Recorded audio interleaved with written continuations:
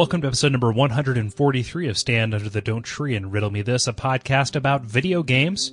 My name is Cole Ross, and I am joined via Skype today by... Ben Merkel. And it's just the two of us. Yep. We can make it if we try.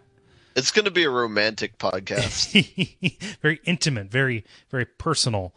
Too bad it's not Valentine's Day podcast. Hey, 1 month, we can prepare. Or 3 weeks, I don't know. I don't have anything to mark that by. No calendars. Definitely not looking at a calendar right now. But what do we have in store for you? Going to have another kind of lax conversation about the news. No real quick hit worthy stuff, but just a bunch of current event detritus that we want to clear up. Some game announcements, some hardware stuff. Nothing big. And then we're going to round out the show by talking about what we have been playing. So, is that agreeable to you, Ben? Sounds great. Well, let's get to it. Okay, so I think the big news this week is Resident Evil 6. Yeah. Yeah. So if you haven't seen this, you can go and hit up YouTube, and I'll probably put it in the show notes as well. There's a reveal trailer that's about 3 minutes and 30 seconds long, something like that. It's a long one. It's pretty long for a trailer. Yeah. It shows a lot of stuff, and there's a lot of stuff going on in this game too. As far as playable characters go, I see Leon, I see Chris, and I see some other dude, but I'm not sure who. Mm-hmm. So, should we get in the heat of it? Should we talk about this? Yeah, let's go into it, man. All right, yeah. What do you think?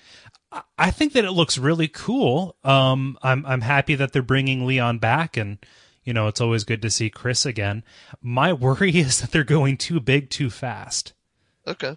Because some of the details that they've put out saying that it's going to be 3 separate campaigns, and each campaign is going to be set in a completely different location, and it's going to have the main character plus their sidekick person. I'm just wondering if maybe their eyes aren't too big for their stomachs, Yeah. Yeah. How about you? Well, I mean, I feel like I just need to talk about Resident Evil 4 and Resident Evil 5, because Resident Evil 4 was so great because it was new, people hadn't seen it before, but also the setting added so much to it. The fact that, I don't know, the feeling of isolation or the feeling of adventure that it evokes was so well done, which was not recreated in the Resident Evil 5 just because I feel like it was too far-fetched almost. They leaned really far in the direction of making it just outright hostile towards you as compared to that kind of feeling of dread. Yeah. That's a nice way to put it. Yeah.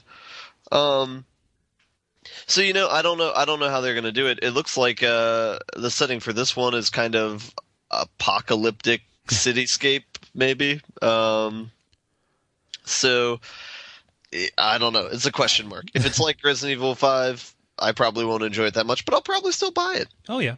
If it's like Resident Evil 4, then I'll enjoy it, and I will have still bought it. Mm-hmm. Exactly. So either way, they get your money.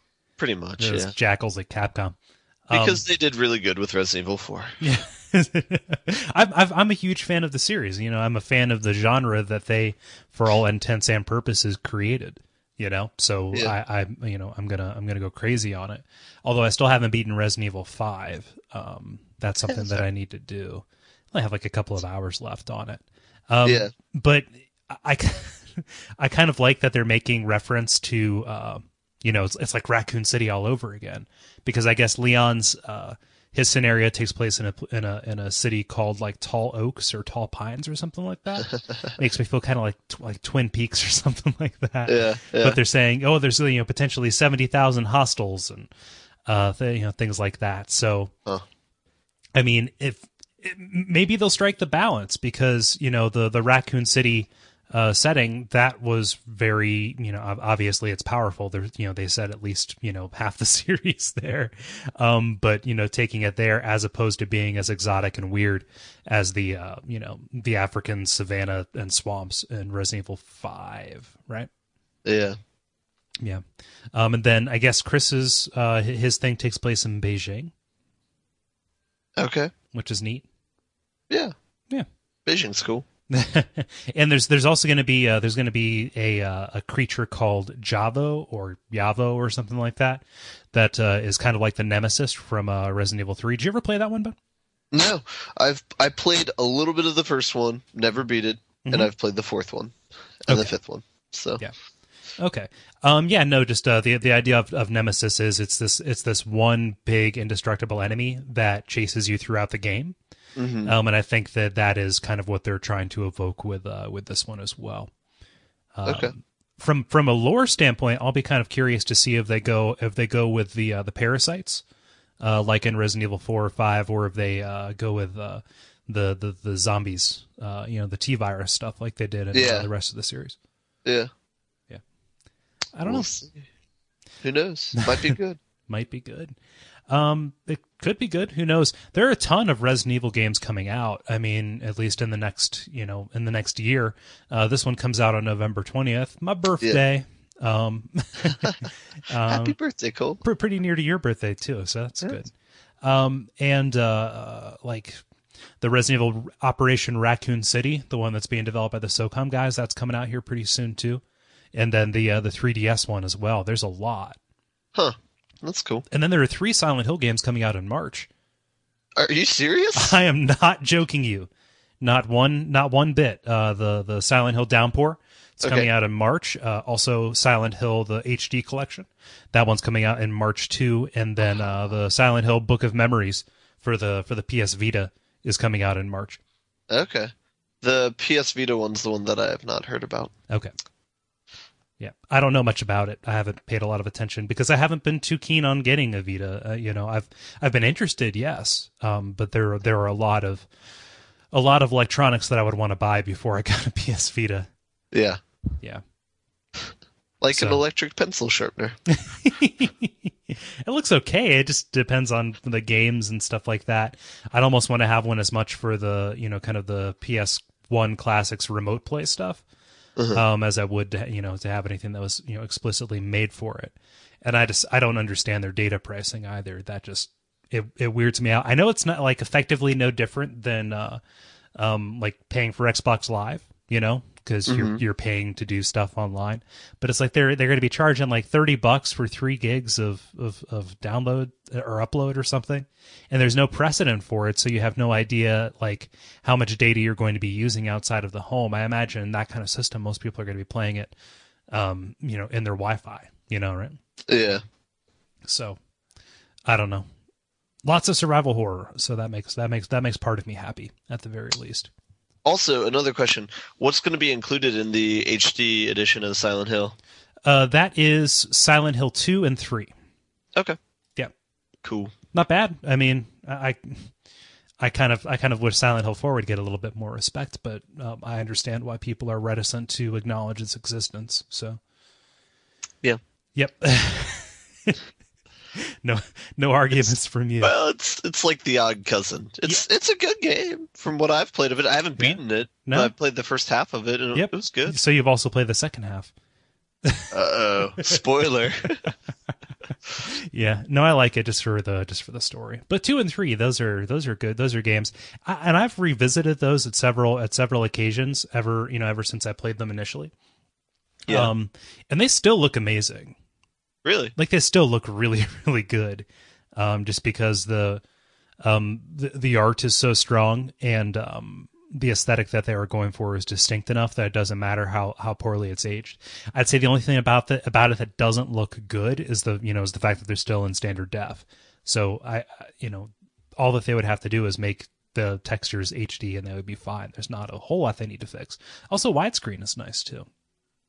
So that was definitely a purchase for me. That and Downpour. And Mass Effect 3. Yeah, March is going to be a real fracas, honestly. So that's why I have to get through the backlog before then.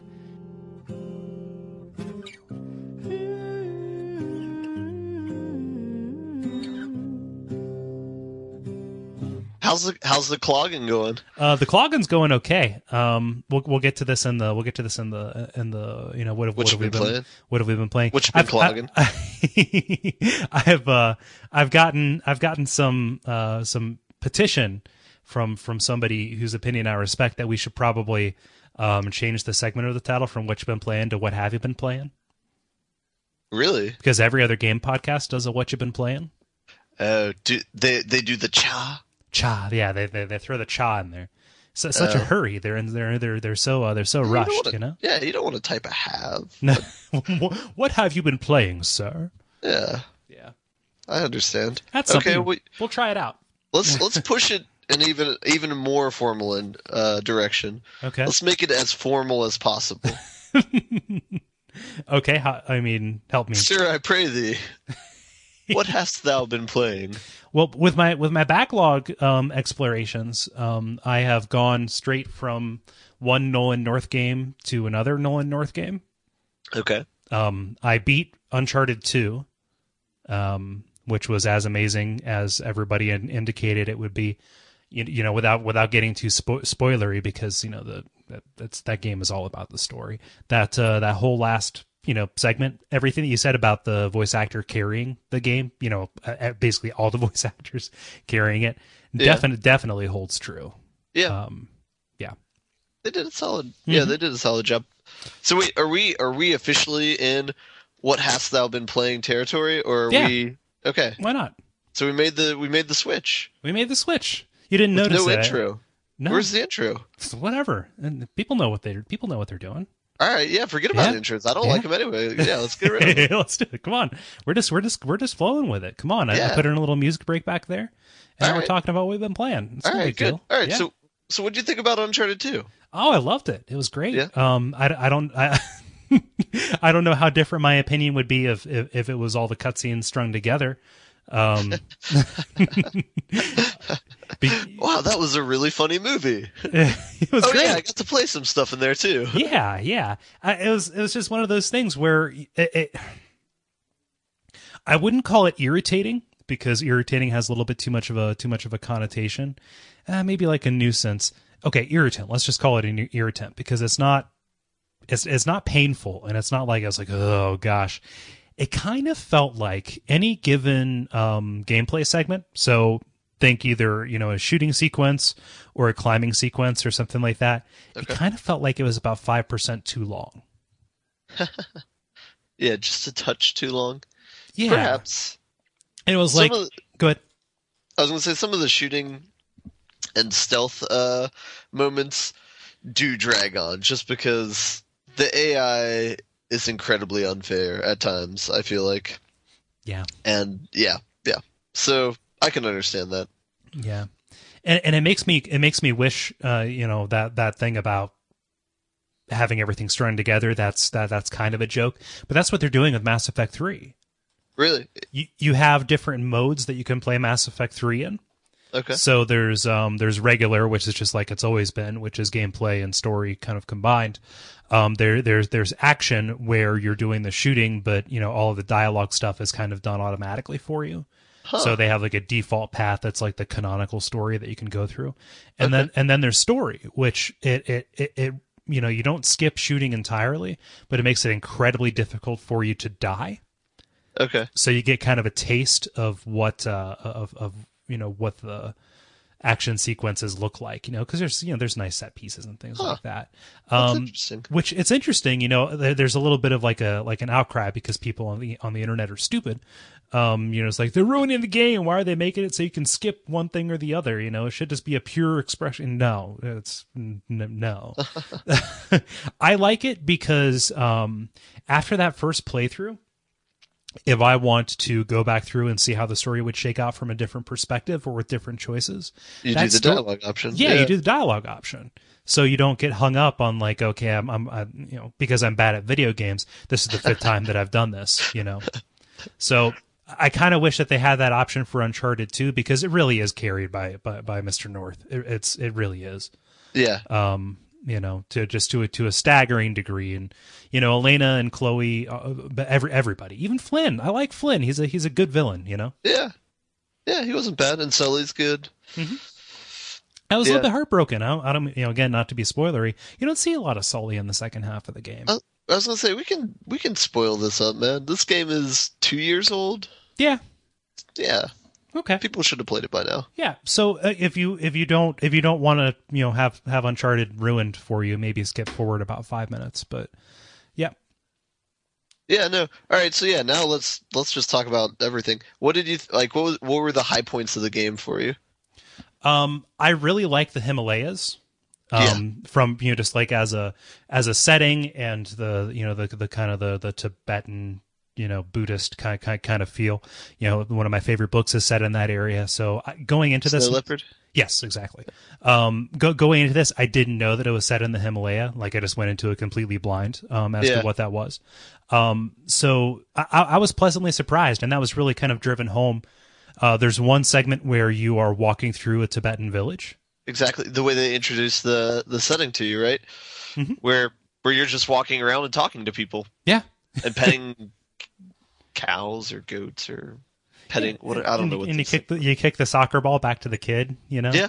All of that. It was a really excellent instance of just let's build the setting and flesh it out as much as possible. Exactly. And then it makes it all the more heartbreaking when you come back and it's a war zone. Yeah, and you're fighting through it. Yeah.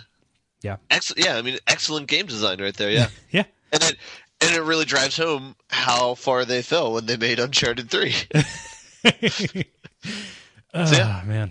And it was perfect too, because it was a nice break in the pace, because you had just finished the train portion of the game, which was 3 chapters long. Pretty monumental, yeah. Yeah, no, I know they focused on that part of the game a lot, and it really shows, because, yeah, as you said, it's 3 chapters long. You start off at the the base in this tropical area. You end up on a mountain. You shoot down a helicopter. You fight a juggernaut. Like you do. It's such a well crafted part of the game. Yeah, I like how they kind of it's all really tongue in cheek. About midway through, Drake, he says, "How long is this train?" Yeah. Yeah.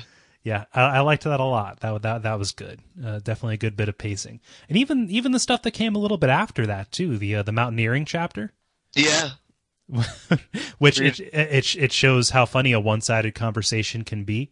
I mean, anybody who's a fan of Bob Newhart knows that. But when you're going through these areas with this Sherpa guy Tenzin, there's a lot of humor there as they try and communicate with each other without sharing a common language. So, also, what did you think of the way they introduced the monster in the climbing sequences?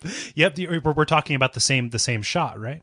Yeah, where you're climbing up a mountain and then the monster's head turns. Because you think it's just something that's blocking the view, like a rock or something. Yeah, it's like, well, that's a weird shot for them to linger on. Like, oh shit, it's like right there in the foreground. Yeah. Oh gosh, that was excellent way to introduce it. But then the final chapter, in my opinion, it's kind of where they jump the shark in the storyline. Like the crazy blue ape people and the Lost City of Gold. I know they have to do it, I guess, for it to be an adventure game, but it just seems kind of hokey. And I hate to be that guy. I kind of got some uncomfortable racial ping pong feeling from that. Really? Yeah. It's like, ooh, look at these crazy people with their weird religion, blah blah blah. They're monsters, essentially, throwing spears at you. It's like, what race? Did you associate this with Africans or something? No, just these Tibetan Buddhists. Okay, that's weird. Again, I hate to be that guy, and that might not be the case, but it's like, oh, they were really kind of reverential towards the whole thing up until then, and it's like, oh, they're they drink the sap and they become monsters. Huh. I do like how you play the two against each other, the Lazarevich's men and the blue people. Yeah. Yep. Yeah. But isn't that something that's common throughout the whole series though? In all 3 of the games, it gets to a point where they introduce the supernatural element, and then it just kind of gets weird.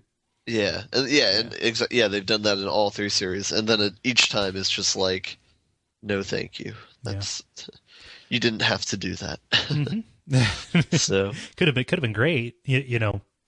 I guess they couldn't have done the story without the supernatural part because of because of what Lazarevich was trying to do.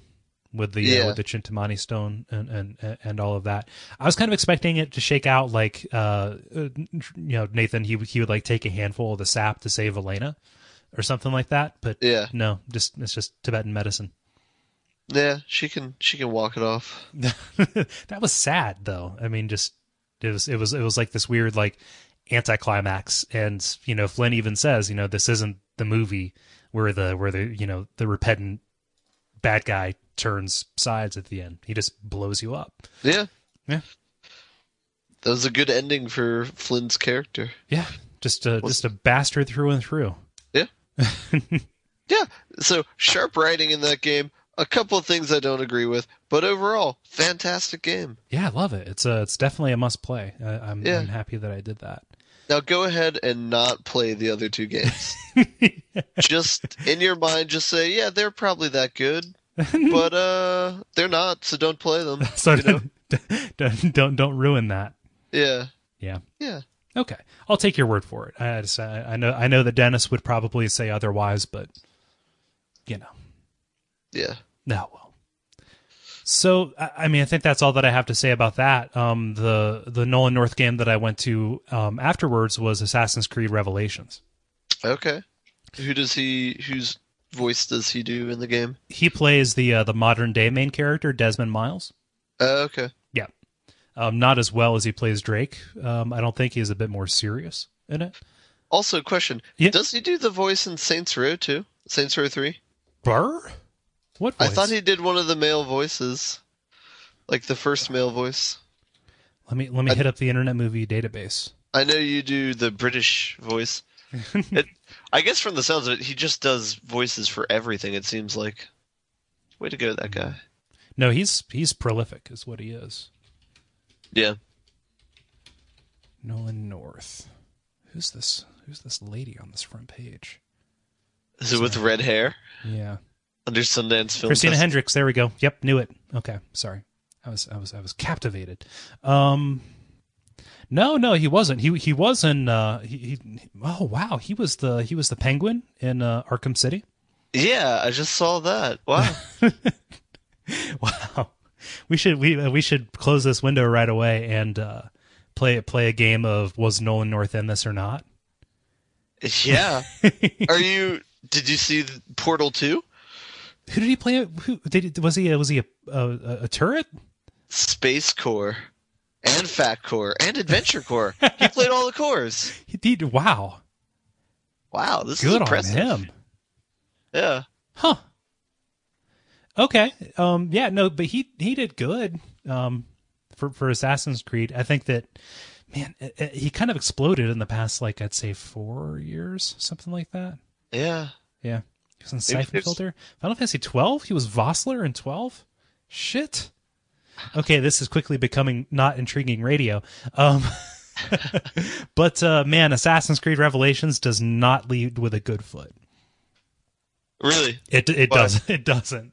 Like, so this is like Assassin's Creed. What is this now? Like 2.9, or is this the third one officially? Yeah, 2.9 I'd say is good because Brotherhood was 2.5. Yeah. And this isn't quite as much of a step as Brotherhood was. So yeah. Okay. For me, Assassin's Creed is all about the setting. Okay. You just all of the Italy settings from in 2 and in Brotherhood. Those just completely made the experience for me. Okay. But this one, even though it's set in like one of the prettiest cities in the world, one of its most robust times, Constantinople, it starts out and you play like the first hour and a half in this dreary gray, snowy scene in the Holy Land. Okay. And it's just the ugliest, worst thing ever.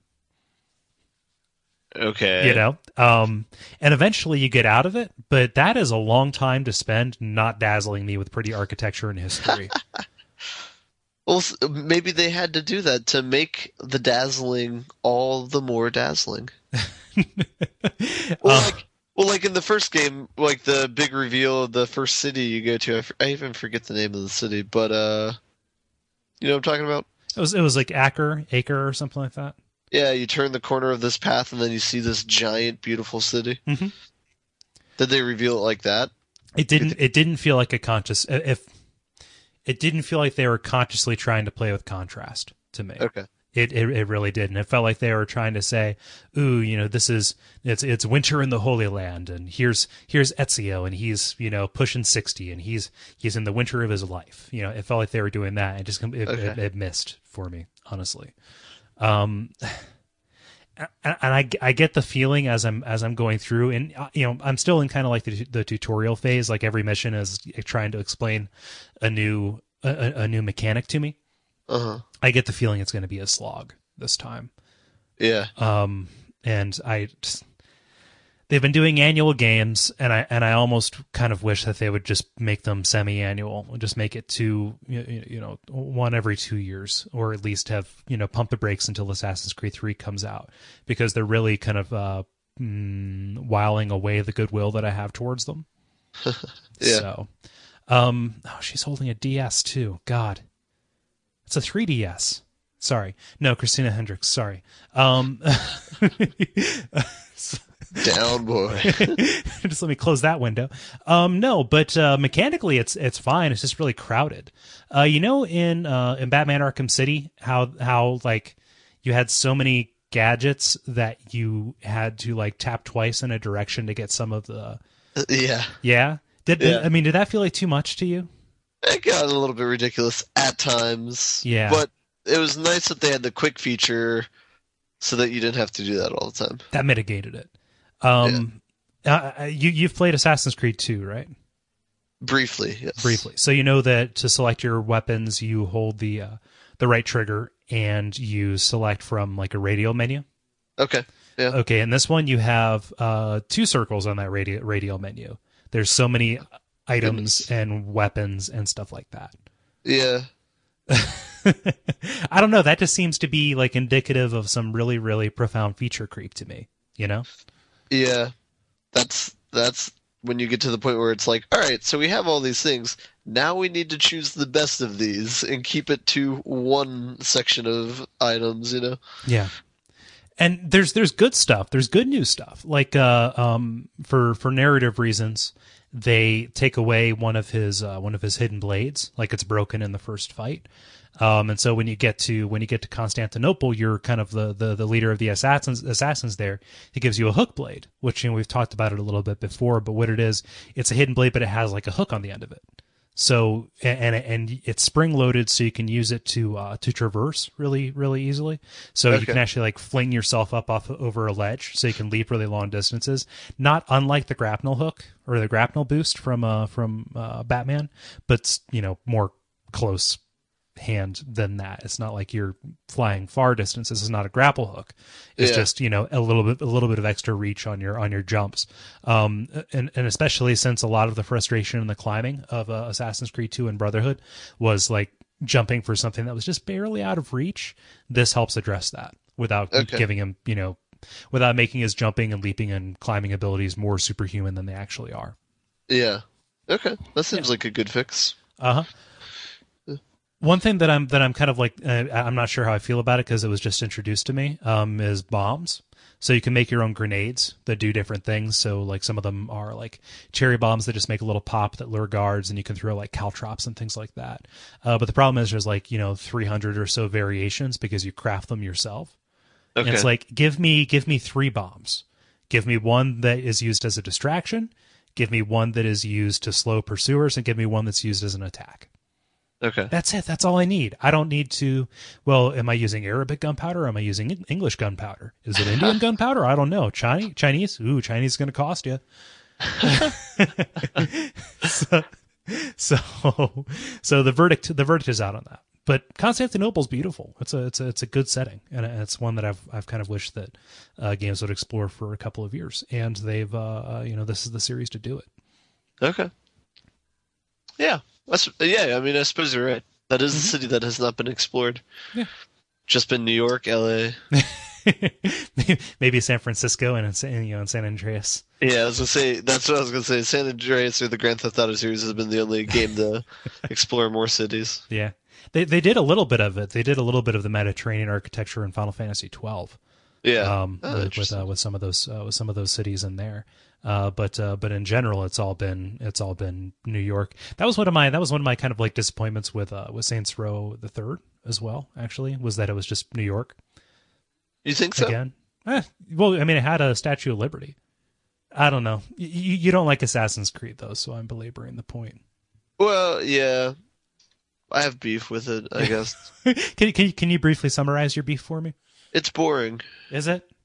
To me, okay. I thought you were saying your beef was boring, but the game itself is boring. Yeah, Okay.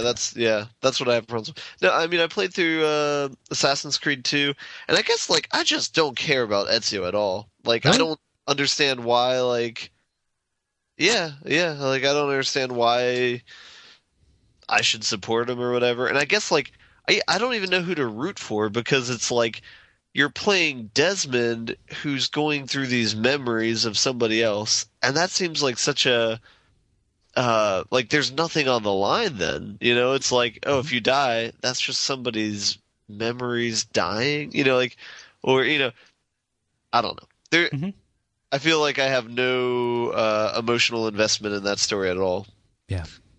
I will say this. Oh, go ahead. Sorry. Because of how they tailored it, because of how they set it up as you playing through somebody's memories. Okay. Yeah, Desmond, I don't really care too much about him. He just kind of, douche in a hoodie, But I will say this in defense of Ezio. It's interesting because you are introduced to him from the moment of his birth. Yeah. And one of the main reasons that I kind of want to see Revelations through to the end and not just kind of put it down, not just because of the Great Backlog Crusade of 2012, but because I'm interested in seeing how his story ends. Because for good or for ill, I've spent a lot of time with Ezio. And especially into not so much in Brotherhood. Like Brotherhood was kind of meh as far as character development goes. Okay. But to watch him go from being an extra in Romeo and Juliet, essentially, just kind of like a swinging rich Italian kid, to watching him be the just the grandmaster assassin that everybody looks up to. You kind of feel like you grow with him over the course of the games. So I could see yes, maybe not, but I think he does have some personality. I just don't think you gave him a chance, Ben. No, I'm just it's perfectly valid. I think what you're saying about Ezio is kind of how I felt about Altair in the first game. Okay. Yeah. Just because he is a personality-less guy. Although I guess they gave him some character development in Revelations. So yeah. It's when two forces collide. So I have one more game that I've been playing before I throw it over to you. Bastion. Oh God, Bastion. What's it like? So good. If I were to compare it to anything, I would say it is like a more action-focused Zelda without puzzle solving. Okay. So premise is you play as the kid, you wake up and it's just your bedroom on a platform hanging in limbo. And then, as you get up, you hear a narrator that says, the kid was mighty confused. He woke up, like the Big Lebowski kind of feel. And it narrates. Excellent idea for a game, by the way. Sam Elliott as narrator. And it narrates everything that happens to you. So if you fall off the edge, say, the kid must have lost his footing. So something like that, better. The voice actor on it's amazing. Yeah. But as you kind of like walk in the right direction, the world kind of fills in around you. Okay. And it looks amazing. It has these really awesome hand-drawn visuals. And you start out with a hammer and a bow, and you set forth to rebuild the world. Okay. All right. That's ambitious. Yeah. No, so as you go about, the narrator kind of gives you clues, and there's lots of history to like what this city what the city in this country were kind of like. But once you kind of get out of that first area, you're inside the Bastion, which is like your hub, and you're tasked with going about and collecting cores, and those cores can be used to kind of restore parts of the world. From like a moment to moment gameplay kind of perspective, it's a top down. It's a top-down action game, so you're attacking waves of enemies as they come at you. You have a dodge button, you have a defend button that'll whip up a shield, and you can actually do like counters. So if you block at the right moment, you'll deflect projectiles back at whatever shot at you, and you'll deflect physical attacks back at whatever attacked you. And then it becomes just about kind of, clearing the screens and trying to work your way towards the goal. So it's really simplistic in that sense, but the simplistic gameplay kind of combines with enough variety in the weapons. You get, the hammer, machete, like a musket that'll do like a shotgun kind of thing, machine gun, stuff like that. You can upgrade it by picking up different items throughout. You can pick up little heirlooms of the old world too. So when you bring it back to the camp, any survivors that you find, you can show them these these heirlooms of the former world, and it'll give story details about what happened before. And it'll also kind of open up new weapon and liquor upgrades as well, because you can assign different liquors to different slots, and it'll give you different latent abilities. Okay, yeah, I had read about this online after you posted about it, so yeah. Oh, it's so good. I'm not sure. The heartbreaking part is I don't think that it's available on PSN. It is not, but it is available on Windows. Yeah, I think it's going to be going on sale this week too. I would keep an eye on that on Steam. Okay. Because it definitely is worth the play. I think I'm about halfway through it right now. Yeah. I got it on sale on Xbox Live. But by far, my favorite thing about it is the music. Yeah. Yeah. I saw the link that you shared of the one song. Yeah, and I almost feel bad putting it in the episode. Like the episode music can't be anything else, just because of how amazing it is. But the level where that comes in is kind of one of those like, what am I thinking of? I mean, the closest thing I can think to compare it to is like in Braid. Once you figure out some the music that's associated with I believe it's like the third level, where you figure out how to like certain items are not susceptible to the flow of time. Okay, that's what it feels like to me. And Braid was just another one of those independent games that had an amazing soundtrack. So yeah, it's very intimate stuff. I'll probably put a link to it in the iTunes now too. So you can go and purchase it because it's really cool. The soundtrack is. Do you have? I mean, you mentioned that's available on Windows. Do you intend to check it out? I don't know. You don't know? That's probably not at the top of my list of things to get or try. But yeah. No, it was part of the Summer of Arcade last year. I got a couple of those games when they were on sale over the holidays. Well, a couple meaning literally two, Bastion and Insanely Twisted Shadow Planet. But I intend to check those out in turn. So yeah, that's what I've been playing. And any further thoughts on that, Ben? No, it seems like you've been productive though. Yeah, that's good. Yeah, and I'm happy that you got to play and beat Uncharted 2. That's a nice game. It's a nice milestone of a game. Yeah. So, yeah, a big. It was a big gap in my notable games history. Yeah, and so now, I guess you have a PS3 now too, so you can pretty much play any famous game that has come out in the last 4 or 5 years. But yeah, as far as what I have a far inferior collection to yours. I've played a little bit of Super Meat Boy since we last spoke, but just the same problems that I always have, where I'll just get frustrated with a level and want to quit, and so the progress in that game is very, very slow. Yeah, and there's no rewards too. It's you beat a level, you're like, okay, I did that. Let's go on to the next level. I guess the point is I derive no enjoyment from beating any of those levels. So the dopamine is not there. It's funny when you say that there's no reward, because if you collect enough bandages, you can buy extra characters and stuff. Okay. Yeah. And you have it on PC too, so there are a bunch of extra characters. Yeah. And they each have their own different abilities, so they can actually make certain levels easier. Oh, yeah. Well, maybe I'll try and do that. Yeah. But yeah, That's a good game. I picked that up again a couple of weeks ago, but I've hit my wall. I guess with that game, it's really just a matter of where you hit your personal point of no return.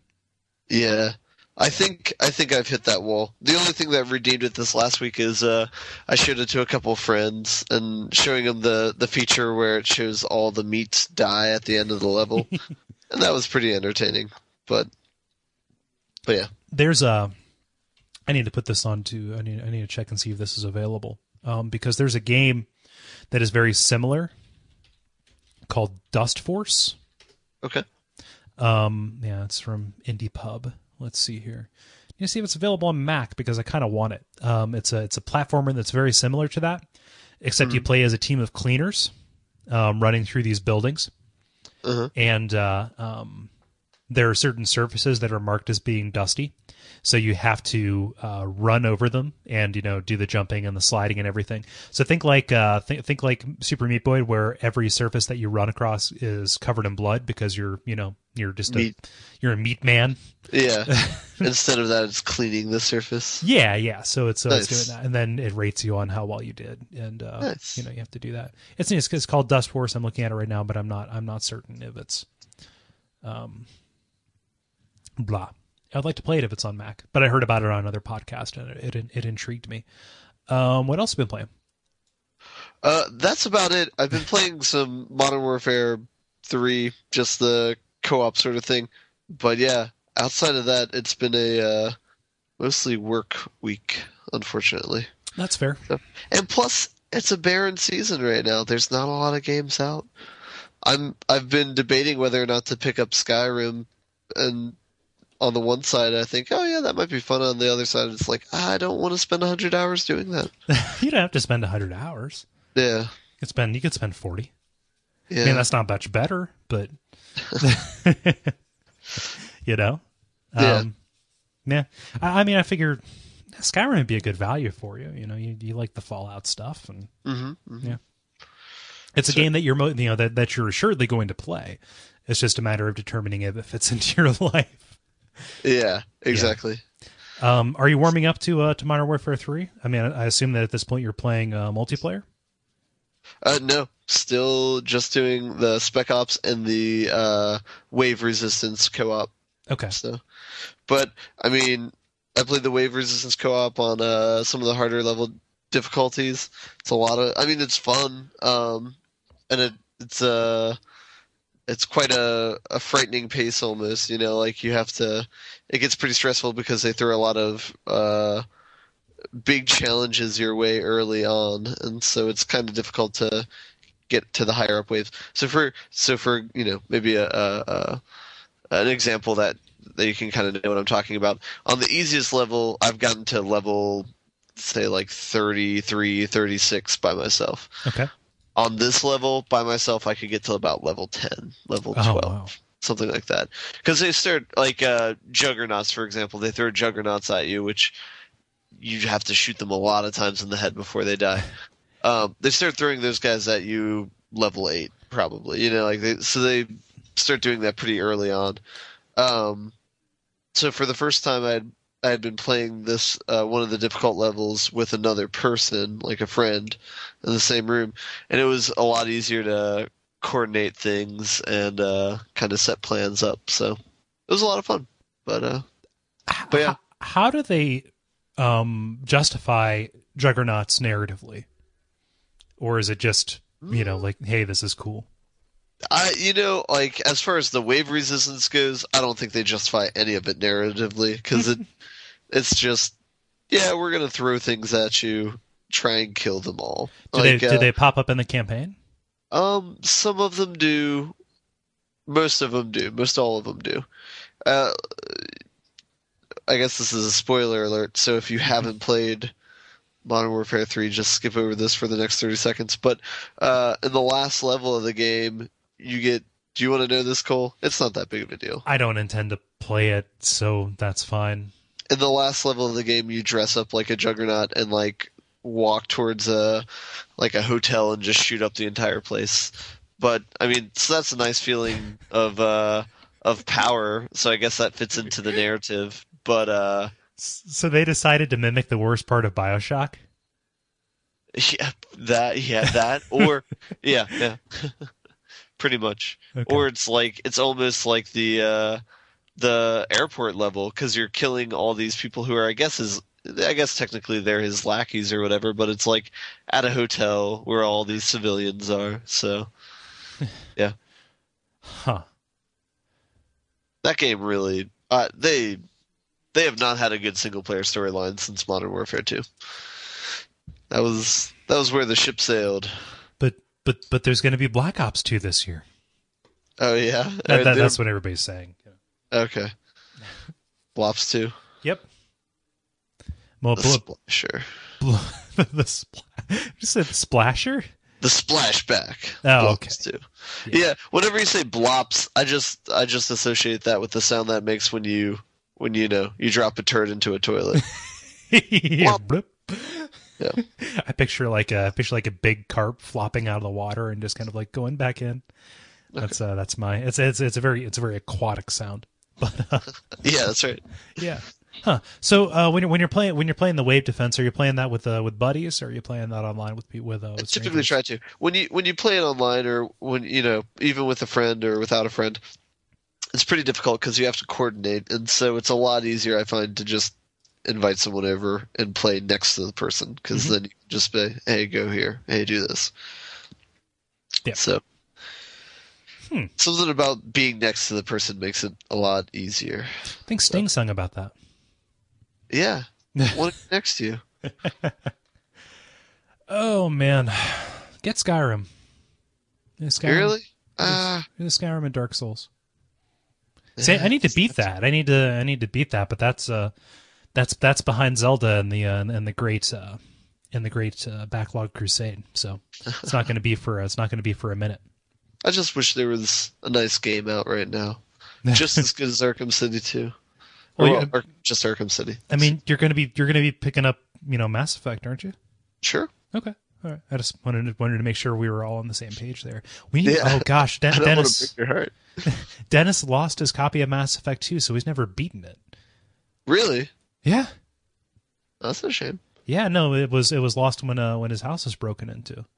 Oh, yeah, that's right. Yeah, so that's a shame. Yeah. Have you? I was going to say one thing we could talk about. I think we mentioned this maybe briefly a couple weeks ago, but the new Alan Wake game. What do you think of it? I think that it could definitely succeed. I read a piece about it in Game Informer today. Okay. A little bit earlier today. It's in the new issue. I think that it looks good. I liked the mechanics in Alan Wake a lot. I thought that the shooting was really good. I mean, what do you think? It seems interesting. They're implementing a new mode. I mean, every game is doing this, I guess. A survival mode. Big surprise. But it's the cool twist with the Alan Wake is that you're waiting for sunrise, and so it's like a wave defense as you're waiting for sunrise, and so there's actually an end in sight. So eventually, if you make it long enough, the sun rises, and then all the enemies, I guess, die or just don't come near you because it's daylight. So, but I read a review on that and talking about how gripping it was, how you defend waves for the first, 5 minutes, and then you spend the last 3 minutes just running away from people, trying to make it to the sun up. So hey, that's part of the tactic. I mean, I assume they built it in. Yeah. So it can't really be an exploit. And the story sounds pretty interesting too, where it's he's trying to stop a serial killer from killing his wife, I guess. Yeah, because it's something that was alluded to in the story of Alan Wake, like the whole. Oh yeah. The whole Mr. Scratch thing. Yeah, where'd that come up? It's just the idea that the darkness created he was lost in kind of the Black Lodge, and the darkness kind of created a doppelganger of him called Mr. Scratch that is manifested in the real world while he is kind of like lost in Night Springs. Okay. Yeah. Cool. Yeah. No, I like that idea, and I like the idea of like these big, full featured retail games being kind of converted into these, not one-off, that's a weird way to say it, into these arcade games, for Xbox or for, PSN. It's kind of like if, maybe they decided to take, okay, the multiplayer in Call of Duty Modern Warfare 2 is incredibly popular, but we don't make a lot of money off of it now because, just selling it to people, most people are buying it used now anyway. What if we took just the multiplayer component of Modern Warfare 2 and sold it by itself for $20 on PSN or on, Xbox or just in any of these areas? And just kind of like remarket that, maybe put a couple new map packs in and said, hey, if you're going to be playing Modern Warfare 2 on these systems, buy it here and you'll have the definitive version and we'll support it, for X number of years and you'll be fine. And just this is where all the matchmaking is going to happen. What I'm describing is them railroading consumers into rebuying the same game twice, which is not what we want to do. But it's kind of similar to MMOs going free to play. Yeah. Like WoW doing the first 20 levels for free and EverQuest 2 getting 3 times as many users after they went free to play, and on down the line. I like that. And I think that it's good for Alan Wake, especially just because it didn't succeed as much as it could have in retail, and they can probably get more bang for their buck by doing a scaled back experience on Xbox Live, where most of it's going to be profit. Yeah. Yeah. Kind of bummed that there's not a lot of story to it, though. That was my favorite part. Especially since, I was going to say, especially since that's a central element to the game. Yeah. Yeah. They just need to have as good, if they have licensed music, just make it as good as the licensed music that was in the first one. Yeah. Yeah. They had a goddamn Poe song on there. They had a Poe song. That made me all kinds of happy. It was a House of Leaves reference too, which was good. I did like how they would end every chapter with a song too. Mm-hmm. And it nice. fit. It was thematically appropriate. Yeah. Yeah. And that last song, oh boy. Yep. Oh boy. Yep. So I think we're done. Yeah. I'm done. So that was episode number 143 of Stand Under the Don't Tree and Riddle Me This, a podcast about video games. We'll be back again next week with hopefully a more full cast. Hope you like this nice little intimate version of the show, though. What you can do in the meantime, you can go to duckfeed.tv and check out more information about the show. Subscribe to us on iTunes, leave us a rating or a review. You can check us out on Facebook too. We have the page on there where you can contribute to the discussion. That is facebook.com/don'ttreeriddle. And just in general, tell your friends. If you like video games and you have friends who like video games, just say, hey, don't listen to those other video game podcasts. Listen to these guys. They're good. So I think that is all. So thank you so much, Ben. Yep. This has been Cole Ross. Ben Merkel. And we'll check you next week.